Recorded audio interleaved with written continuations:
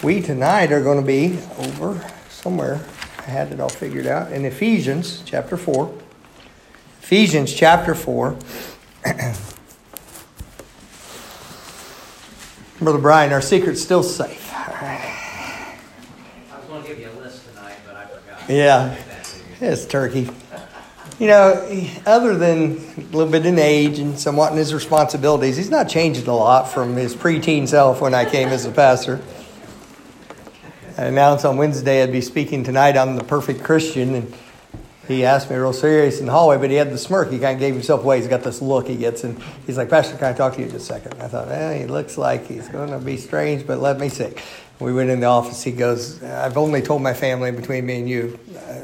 I haven't told anybody else you're preaching about me on Sunday night." So tonight I changed the message. I'm preaching on the devil's sin of pride. That which took Lucifer from the throne to the pit. And brother, for you, how this does fit. Amen. Hallelujah. So the perfect Christian.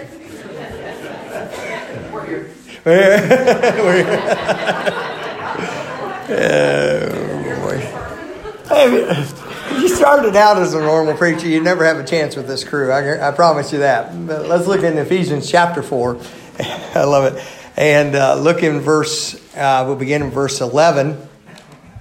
And he gave some apostles, and some prophets, and some evangelists, and some pastors and teachers, for the perfecting of the saints, for the work of the ministry, for the edifying of the body of Christ, till we all come in the unity of the faith and of the knowledge of the Son of God, unto a perfect man, unto the measure of the stature of the fullness of Christ, that we henceforth be no more children, tossed to and fro, and carried about with every wind of doctrine, by the sleight of men and cunning craftiness, whereby they lay wait to deceive, but, speaking the truth in love, may grow up into him in all things, which is the head, even Christ, from whom the whole body fitly joined together and compacted by that which every joint supplieth, according to the effectual working in the measure of every part, maketh increase of the body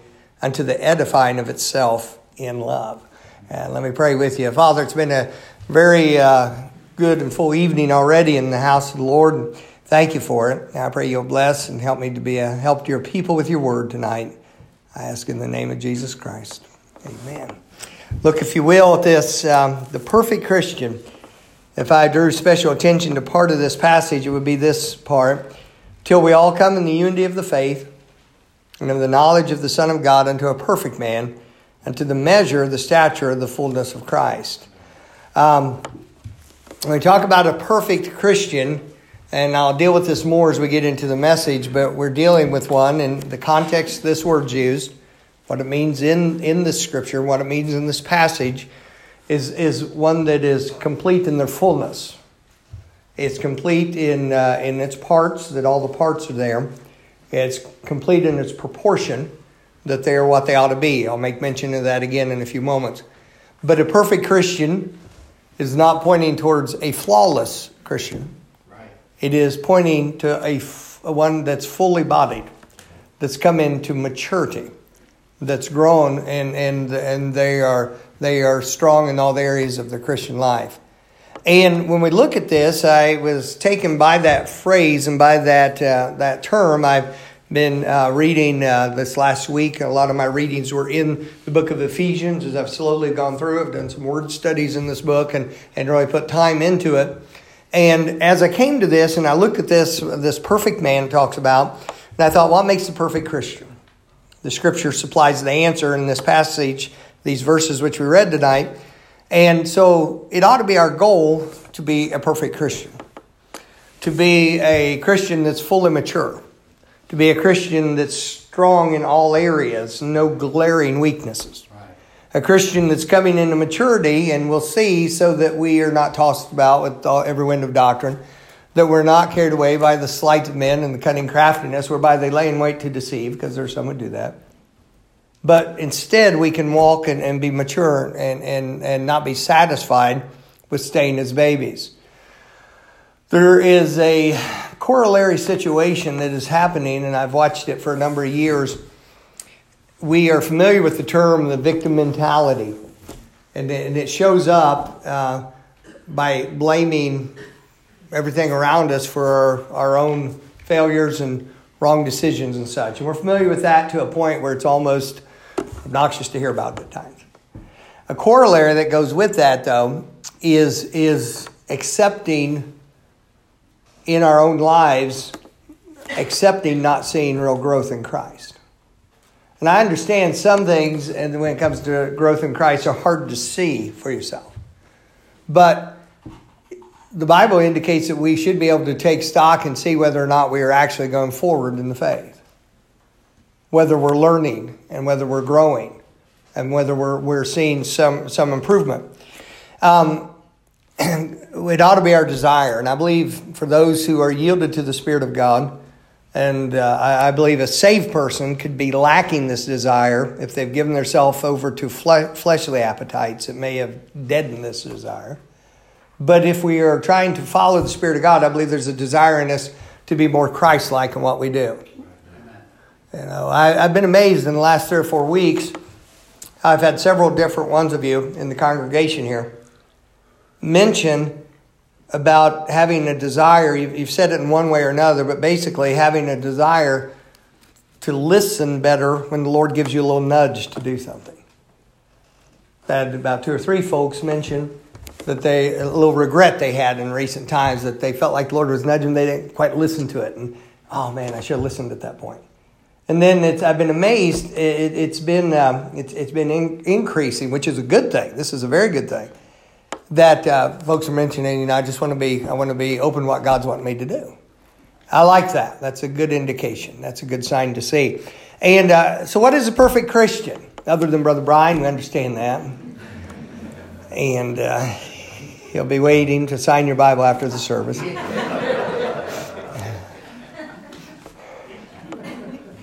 Just in case. But I'll say no more, for this is indeed Miss Stacy's cross to bear and not mine. But what does the Bible outline in this passage? What does it give as a perfect or mature Christ? Here's some things. Very simple, as all good solid truths are. Put this down first. He has allowed and is allowing those God has given him to work in his life. He has allowed and is allowing for those that God's given him to work in his life. I chose the phrasing because it matches the scripture. Look in verse 11. And he gave some. Here's what he gave to some people. Apostles. And some prophets. And some evangelists. And some pastors and teachers. Why? What's the purpose of those being given?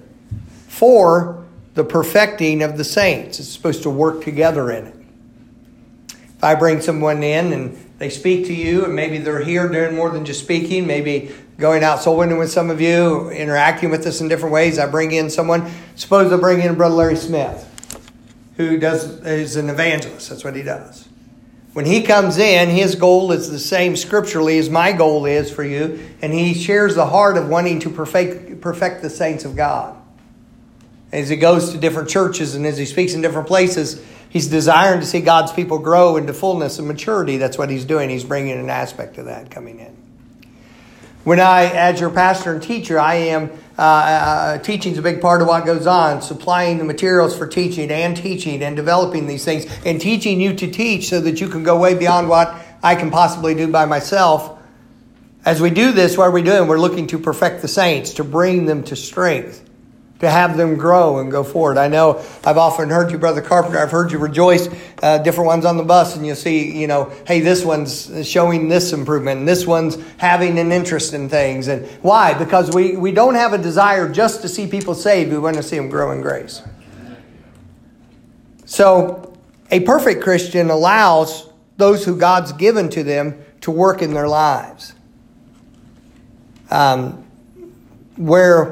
Where you allow people to influence you for good. One of the strongest statements I've written out at length and read in recent months has been a statement I made during conference. And I did a short snippet, just a quick thing. It's on the podcast, and it's I forget exactly how I phrased it, but it's the thoughts of a broken-hearted yet hopeful pastor, aged, not yet old. And in that, I very carefully wrote out some very strong directional statements, from very strong statements about serving the Lord and what I believe is essential for that. One of the things with that is I made a statement in there, I don't have to have flawless people to teach me. I do not have to have people, and I use the term perfect, meaning without error in that context. I don't have to have perfect people to encourage me. Every Bible preacher or teacher I have ever sat under has been a flawed person in one way or another. As I've had the privilege, and with some of them, to walk with them as one who's learned from them and as their friend, and in a peer situation later on, I have seen some of those flaws. I think of Dr. Evans. I came as a very young man into Bible college. He was the college president. Later, I got to interact with him more as I worked some in the administrative offices. And then when I first invited him here, and he came to preach at one time, and then he came back each year, and then we were finally to a point where we would call and we would talk, and there were times we got to spend together, and I saw a man who had all the frailties of a man, even sharing with in confidence, decisions he regretted, decisions he was happy about, a long life lived, and yet I don't have to have somebody flawless to lead me. You say, why is that important, preacher? We have to allow people to help us. And God's put them there. Now you get somebody who starts to sow doubt about the Word of God. It's into that as far as influencing me. You get somebody who wants to take people away from a strong belief in the Word of God. That's part of the ways. And I've parted ways with people, and I didn't make a big show of it. I don't do that a big show. I just step back and say, no, I'm not going that way. But we need, if we're going to come to perfection, we've got to allow those who work in our life that God's put there to do a work in our life. There are some of you, I could help you if you'd let me be your pastor. I am the pastor of this church, and God put me here. The church body at that time recognized that calling and voted me in. I have operated here and been here for 28 years as your pastor, and I've served you faithfully. But you decide. In fact, you're the only one who can decide. I could never decide it for you, and it would be presumptuous for me to. I desire to be your pastor and help you, not to make your decisions for you. Not for you to have to come to me for all your things, but to pastor you, to shepherd you, to guide you, to teach, and to help you, and to love you. That's what I desire to do. But you have to decide to let me do that. I have things after 40 years of serving the Lord, and I have things after having been a God-called man all these years. I have things that can offer you from the Word of God, but you have to let me help you. If you need somebody who's flawless to do that, I will not be able to. If you need somebody that you may agree with about everything that comes along, and you are needing somebody you can walk, first of all, you're in danger if you have to have that. Second thing is, I would never be able to fulfill that. But if you'll let a man who by biblical definition is a God-called pastor, actually cares about the people he preaches to, if you let me, I can help you. Yes, sir. Amen. And so it is. You have teachers in this church, all flawed, and yet all able to offer something that can be a help and a blessing to you. People who will come here, people who will preach behind this pulpit, people who will interact with you and try to help you. Let those who are given in your life to be a blessing to you, let them be a blessing to you. And as you grow in your maturity, you'll have the stability of the Word of God. You say, well, what if I do that? I put all my trust in somebody. Well, you're not doing things very biblically if you put all your trust in some person. Right. And then also, if you're learning to mature, and it will help you in your maturity with the Scripture, you will know when something's going off track. You'll see it. And you'll also be able to discern between a wobble, which all people get at some point or another, and someone who's changing direction on you. But all of that point I'm going to give you. Then, what is this perfect man? As I said to you earlier, I would come back to it. He's perfect or complete and proportional. Look in verse 13. Till we all come in the unity of the faith, that's what brings us together, and of the knowledge of the Son of God, unto a perfect man. We understand Jesus Christ is the perfect man, but as we become more like him, we become more perfect. Unto the measure of the stature, look at the statement, of the fullness of Christ. If it's said of Christ, he doeth all things well.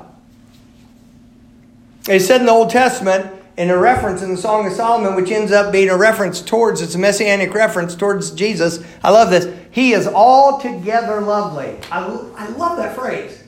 Not only is the each part lovely, but the summation of the whole. When you put it all together, it comes together properly. You ever see something that just doesn't fit? You say, well, that by itself's okay, and that's okay, but those two things together don't fit. You wonder about it. He's perfect, he's complete and proportional. I mentioned this morning, and I tell you again tonight, God wants us to show Jesus Christ to people. He wants us to witness with our words, but he also wants us to show the life of Christ in our life, what we do and how we behave. He wants it to be a portrait of himself. I got to thinking about two different things that are out there as far as artwork goes. One's a portrait, and the other's a caricature. So what is that? Well, you say, I had an uncle who was a real caricature. No, that's may have been, but that was his personality. A portrait is an attempt to give an accurate or lifelike representation of a person. The purpose of a portrait is to show accurately the appearance of that person, so that if someone were to see that portrait and then have never met the person, and then that person would cross their path, they'd say, hey, that was a painting of you. You could tell it's supposed to be lifelike. The better quality it is, the more lifelike it will be in every nuance of it. A portrait's purpose is to actually represent someone who a person may or may not have met, or someone who is not there. It's a portrait of them. It looks so lifelike, is something you might hear somebody say. It doesn't. Well, that looks so lifelike. Or someone who knew the person would say, it looks just like him. Those are compliments. A really good portrait catches the nuances of expression that are so much a part of our identity. It's often an expression of the face. It's a turn of the mouth. It's an expression of the eyes that represent. I was young when my Mama Morris passed away, but what I remember about her, besides the bun on top of her head, no, not like food, but the hair was up here. And I couldn't believe it the one time she took that thing out. My Mama's hair came down to here on her. I was a little kid, and she pulled that out, and she was getting ready one night, and we were down at the house at Katie, and it went.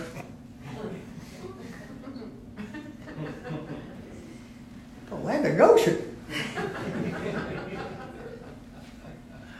Two things struck me with that.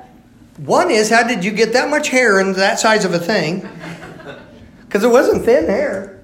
The second thing is, she must have a strong neck. It's a lot of hair up there. The thing I remember about her, though, besides that, was her eyes. She was a lady who laughed easily. She'd seen a lot of heartache. You didn't raise up a family of actually 10 children because Charles died in infancy, but 11 children. You don't bear 11 children and raise 10 of them on a hard-scrabble little place in eastern Kentucky. Some of you have seen it. You don't do that and it'd be easy. My mama was a person who took care of people with that illness. Typhoid hit the area. And she was the one person, Myrtle's her name, that would go to all the families to care for them when they were ill. She never got it. Her family never got it. Of course, we understand that's a waterborne disease. But I remember her eyes like that. Her husband, Papi, as they called him, was crippled most of the adult life from polio. But that twinkle in the eyes. So a good portrait catches the nuance. Now here's about it. We want to be a portrait of Christ. Talking about into a perfect man. We want to be a portrait of Christ. We want to catch the whole thing. I remember a person I knew in another ministry, not here. They were well known for their witnessing. And I believe that they were a fervent witness. I believe it was their heartbeat. But the last I knew of factually, and this has been, they've long since went to be with the Lord, but they declared financial bankruptcy 2 or 3 times.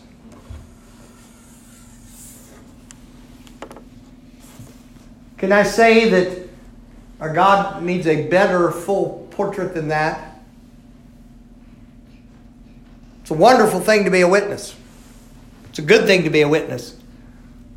But what kind of witness would we be with those with whom we transact, with whom we do business, if we are so sloppy in our finances that not learning a lesson once, we made some bad decisions, or you can get wiped out by medical things. They can take you down.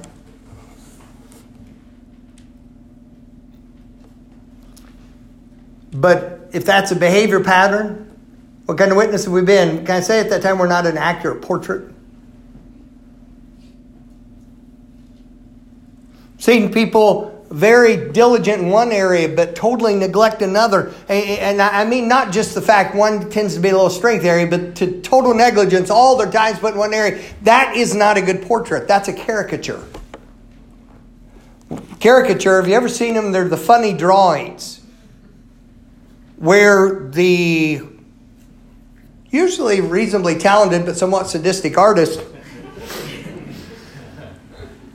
has the ability to look at you and find out what would really look funny if we just made it either disproportional in its attention or disproportional by its absence, either by excess or absence. A caricature takes the features of a person and exaggerates certain points. Some people are easy targets for it. You get the lips, the eyes, the nose, the forehead, the chin that's not really there, and an Adam's apple. You know, a nose, if you swim on your back, they give shark warnings. It's like a dorsal fin.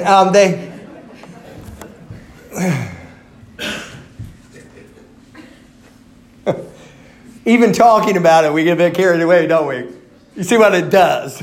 You talk about caricature, it just totally ruins the discipline in place. It's kind of meant to. But what happens is, why a caricature works and what it does is it overemphasizes or underemphasizes. It goes disproportional.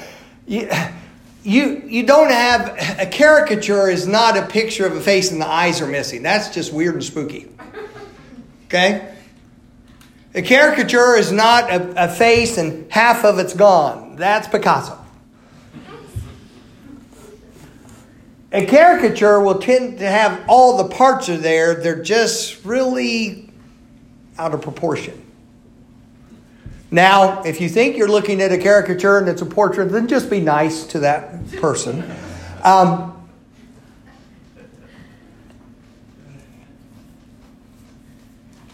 If you didn't know the person of whom that caricature was made, you might not get it. And you might not recognize them if you saw them shortly after you saw that caricature. But if you knew the person and knew what they were supposed to look like, and you saw a caricature of them done, have you ever seen them doing them like at fairs or something where they're doing them out in public? You say, yeah, I always didn't have one of those done. Okay, you go stand where there's a lot of people going along and have them draw you funny looking and enjoy yourself. I don't exactly understand the draw of that. I don't want to know. If I want that experience, I'll go down the midway a little farther and find those weird mirrors. Right? And I'll go from being the Hulk to the bulk according to which one I stand in front of. Right? I look like Dorf, or look like a giant or whatever. Have a long neck like a giraffe. The only way I've ever had a neck's in one of those mirrors.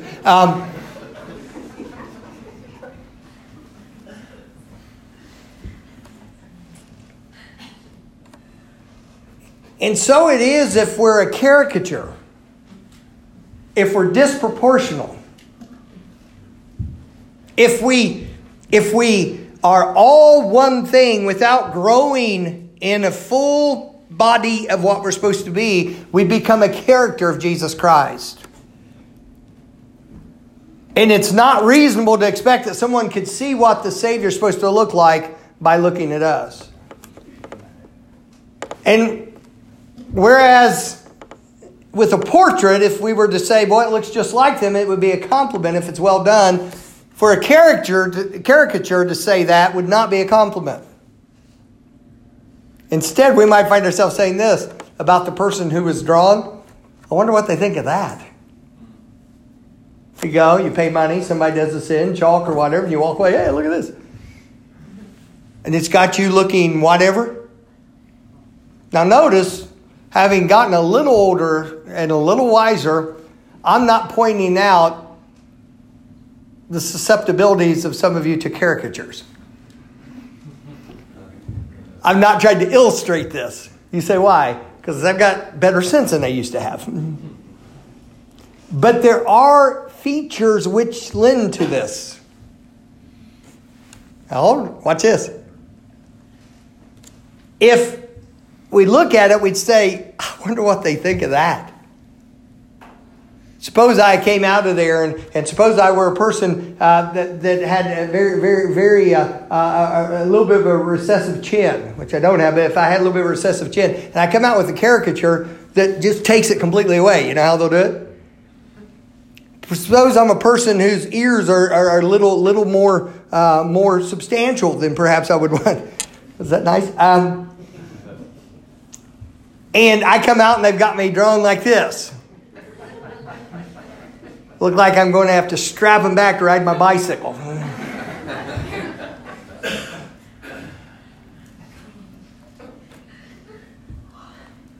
Somebody might say, well, I wonder how it feels about that, because if I was already, self-conscious about that. Well, if you're self-conscious, why are you getting a caricature done? That's just dumb. But if I was already self-conscious of it, this would make it worse. Are we a portrait of Christ in our behavior day by day, or are we a caricature?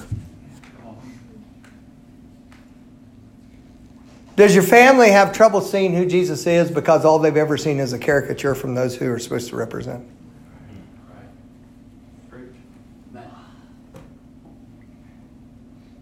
Do they see you carry a portrait while you're at church? Then when you get home, the caricature comes out? May God keep us from that. Then, not only is it someone who's allowed those who God's given to work in their life, they're perfect, they're complete, proportional, but notice verse 14, they're not children. That we henceforth, I like that. From this point forward, regardless of what has happened before, from this point forward, we be no more children. What is this? Unstable. That's what it talks about there. Be no more children, tossed to and fro. A perfect person is not unstable. I'm thinking what was said when Israel was blessing his sons. He says, Reuben, the beginning of my excellency, of my might and strength, unstable as water, thou shalt not excel. Instability will keep you from excellence. Well, there's illustrations I could give you, but let me go on. Carried about by every wind of doctrine. There's no grounding, there's no substance, there's no weight to them, if you will. They're unstable. Carried about by every wind of doctrine. And notice that wind of doctrine is by the sleight of men. That's the idea of almost like people do illusions or magic tricks. Watch his hand, they do something else here. That's the idea of what they do. And these people are lying in wait to deceive. There are folks who want to make merchandise of the people of God. They do this on purpose. They set out to do it. They're very slick at what they do. And you fall prey to it. One moment you believe this, the next moment you believe this. Someone comes into the church. The Bible talks about men who have crept in unawares. I so want to preach a sermon entitled Creeps in the Church. Seriously. The Bible uses the word about people creeping in. I pray one of these days God's going to let me preach about creeps in the church. Because there's some creeps in the church. And they creep in unawares. That's Bible terminology. They crept in unawares. What did they do? They came in without causing a big ruckus. They come in, kind of fit in, and then they get you off to the side. Here's their language. Here's how creeps talk. Here's their language. Well, I know Pastor means well, and he knows a lot of things, but he hasn't studied much on this one thing. And see, that one thing's the only thing they know, and it's wrong because it's the only thing they know. When you only know one thing, you know that one thing well. What you know and you think you know well, you don't know well. You're wrong on it. So, preacher, how can you say that authoritatively? That's how I can say that. Biblically, I can say that. Because right doctrine will always fit the body of this entire book. It's not one thing that you happen to find that you can YouTube and somebody out there agrees with you. YouTube may be very useful learning how to fix things, or maybe even venture into projects where you shouldn't have been, and it'll help you. But not a great place to go to establish your doctrine. I think that this King James Bible is a whole lot better. And so they get tossed to and fro. But the way these creeps talk, when they come in, they're like, well, it's, and he means well, but, well, he's fed you as far as he can, but let me give you some meat. A group trying to teach mid-tribulation rapture and different things. I remember a couple of those fellows approached me and they said, are you open to some real strong truth? I said, I'm not open to anything from you. Somebody approaches me that way, I'm out of here. That's a wrong approach. So what's this mature, perfect? They're not children. Listen to the statement. God needs grown-up people to do grown-up work. Look around. Look where our world is. Look where our country is. We need some grown-up people to do some grown-up work. It's not, hey, playtime Christianity is not going to work in America anymore. It never has, but we're getting pushed against the wall with it. Playtime Christianity is not going to work. God needs some grown-up people to do some grown-up work and take on the responsibilities that a grown-up's supposed to take on with the strength that a grown-up's supposed to have. So not children. Then, look in verse 15. I love this. I was going through here. I thought, God, help me with this. I really, day by day, want to help with this. Look in verse 15. But speaking the truth in love. You see that? We may grow up into Him in how many things? All things, which is the head, even Christ. I put this down. He wants us to have balance and strength. He wants us to have the balance of speaking the truth in love. Let's take a very strong biblical stance. And let it be so biblical that it's taken in love.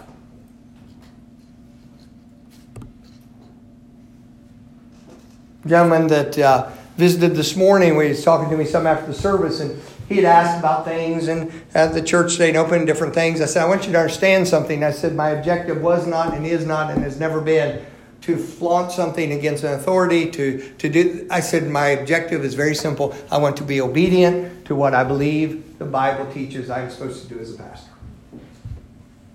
That's it.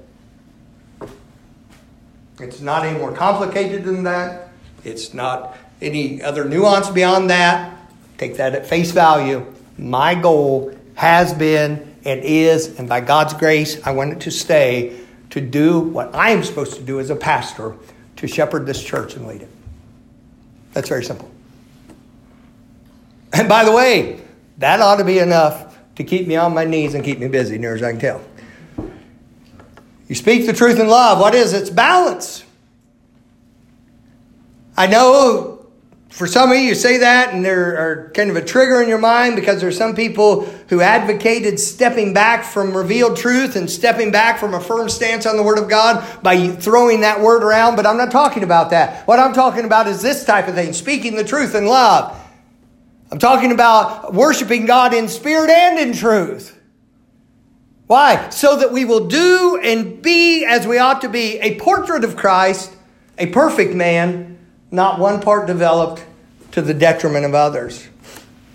Do you realize in your physical body that overtraining and overbuilding certain parts of your body can damage the other if there's not a proportionality?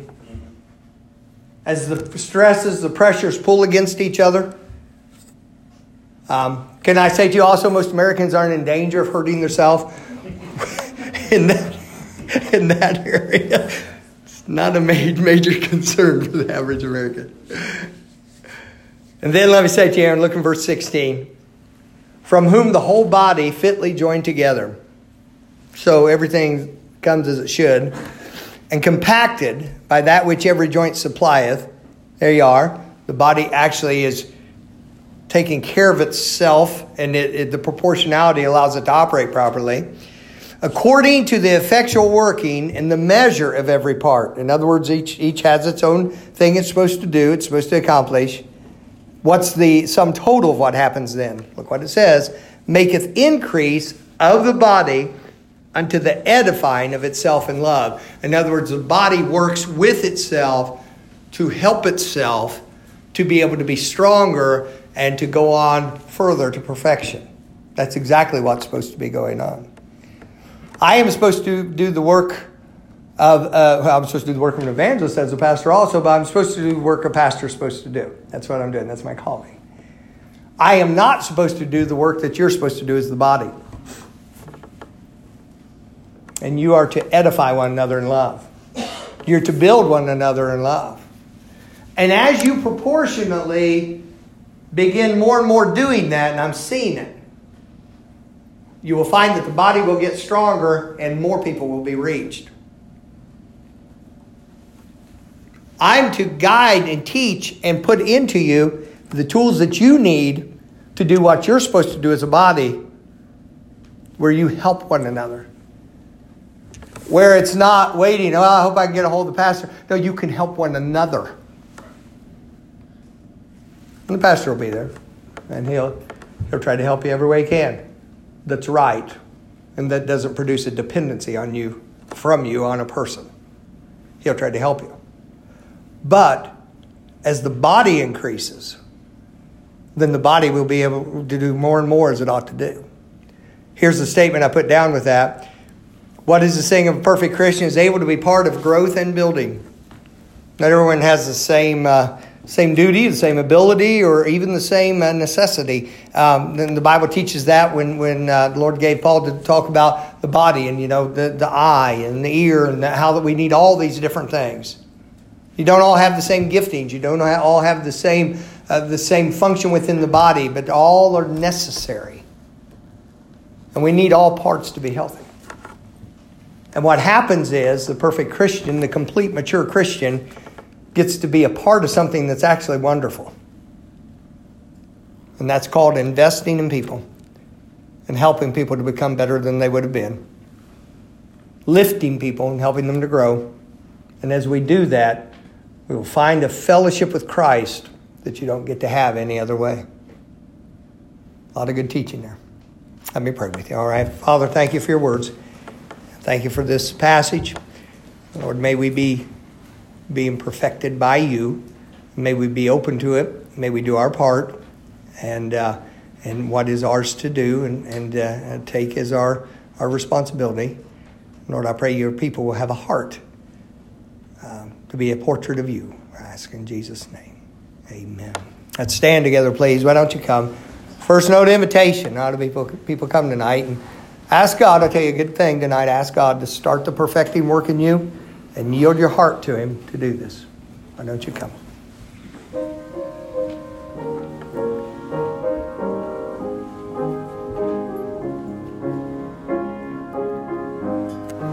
This is something for our senior saints to do. This is something for our youngest to do.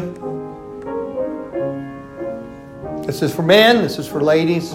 This is for seasoned saints who've walked with God for years. This is something for new believers. Perfecting. Going forward in completeness.